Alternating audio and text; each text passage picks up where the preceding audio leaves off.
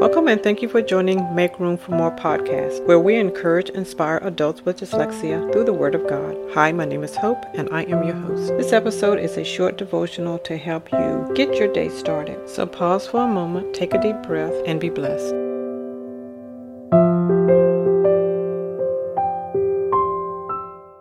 David said, I waited patiently for the Lord, and he inclined unto me, and heard my cry. He brought me up also out of a horrible pit, and out of the miry clay, and set my feet upon a rock, and established my goings. And he has put a new song in my mouth, even praise unto our God. Many shall see it, and fear, and shall trust in the Lord. Blessed is that man that makes the Lord his trust, and respects not the proud, nor such as turn aside to lies. Psalms 41-4. The truth about Christ frees us to believe everything that is written about Christ in his word.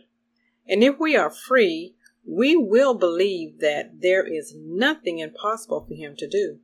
Only those who are enslaved with sin and doubt are not free to believe every word that proceeds out of the mouth of God. We have only been given today to live. Tomorrow is not promised. Choose to be free in Christ, and you will experience the joy of the Lord and the peace that comes in knowing the truth about him. Thank you for listening to this week's devotional. If you know an adult with dyslexia, please share these podcasts with them. For more devotionals, please visit my website at www.wr7publication.com. Thank you and have a wonderful day.